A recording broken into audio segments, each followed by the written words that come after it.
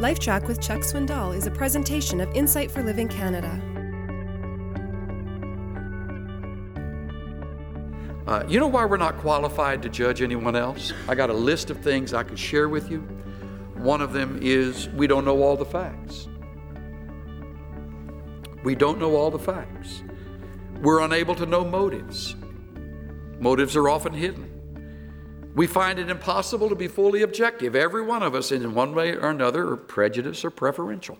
That's just the way we are as human beings. We lack the big picture. We're imperfect and inconsistent.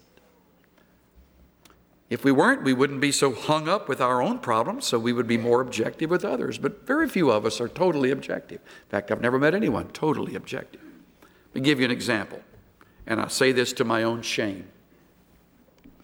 I was to speak at a conference a number of years ago, and first night I met most of the couples that were there. As a couples conference, and I met one dear lady who was very kind and a lot of sweet things to say, and I thanked her, and I noticed her husband seemed a little sleepy and distant, and I met him, and he was gracious, but kind of removed, kind of distant. And the next morning I began to teach. I noticed that night when I spoke, he went to sleep in my talk.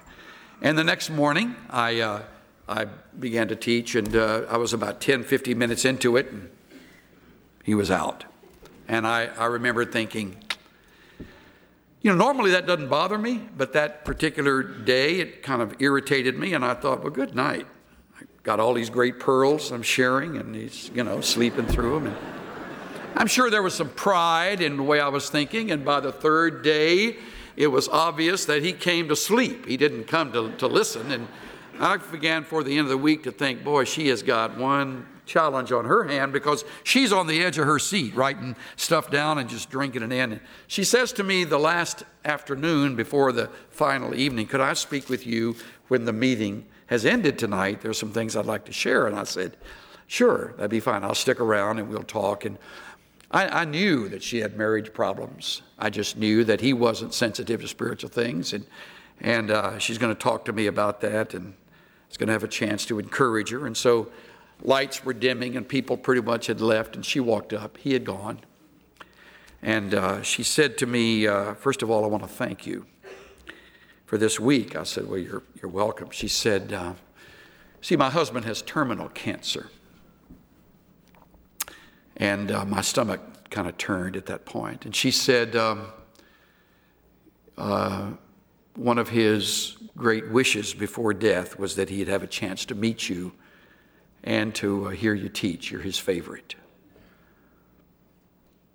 And tears kind of hung in my eyelids, and I blinked through them, and I said to her, I need to apologize. I said I've had a rotten attitude, and I didn't know these things. And she understood. She was very gracious, and she left.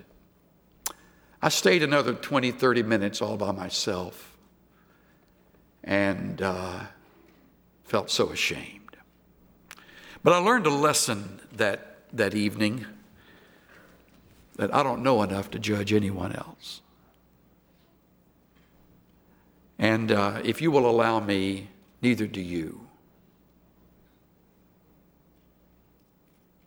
You don't know why people do what they do. You think you know, but you don't. You're not God. You don't know reasons behind actions. See how it works? That's what happens when we assume a position we're not qualified to fill.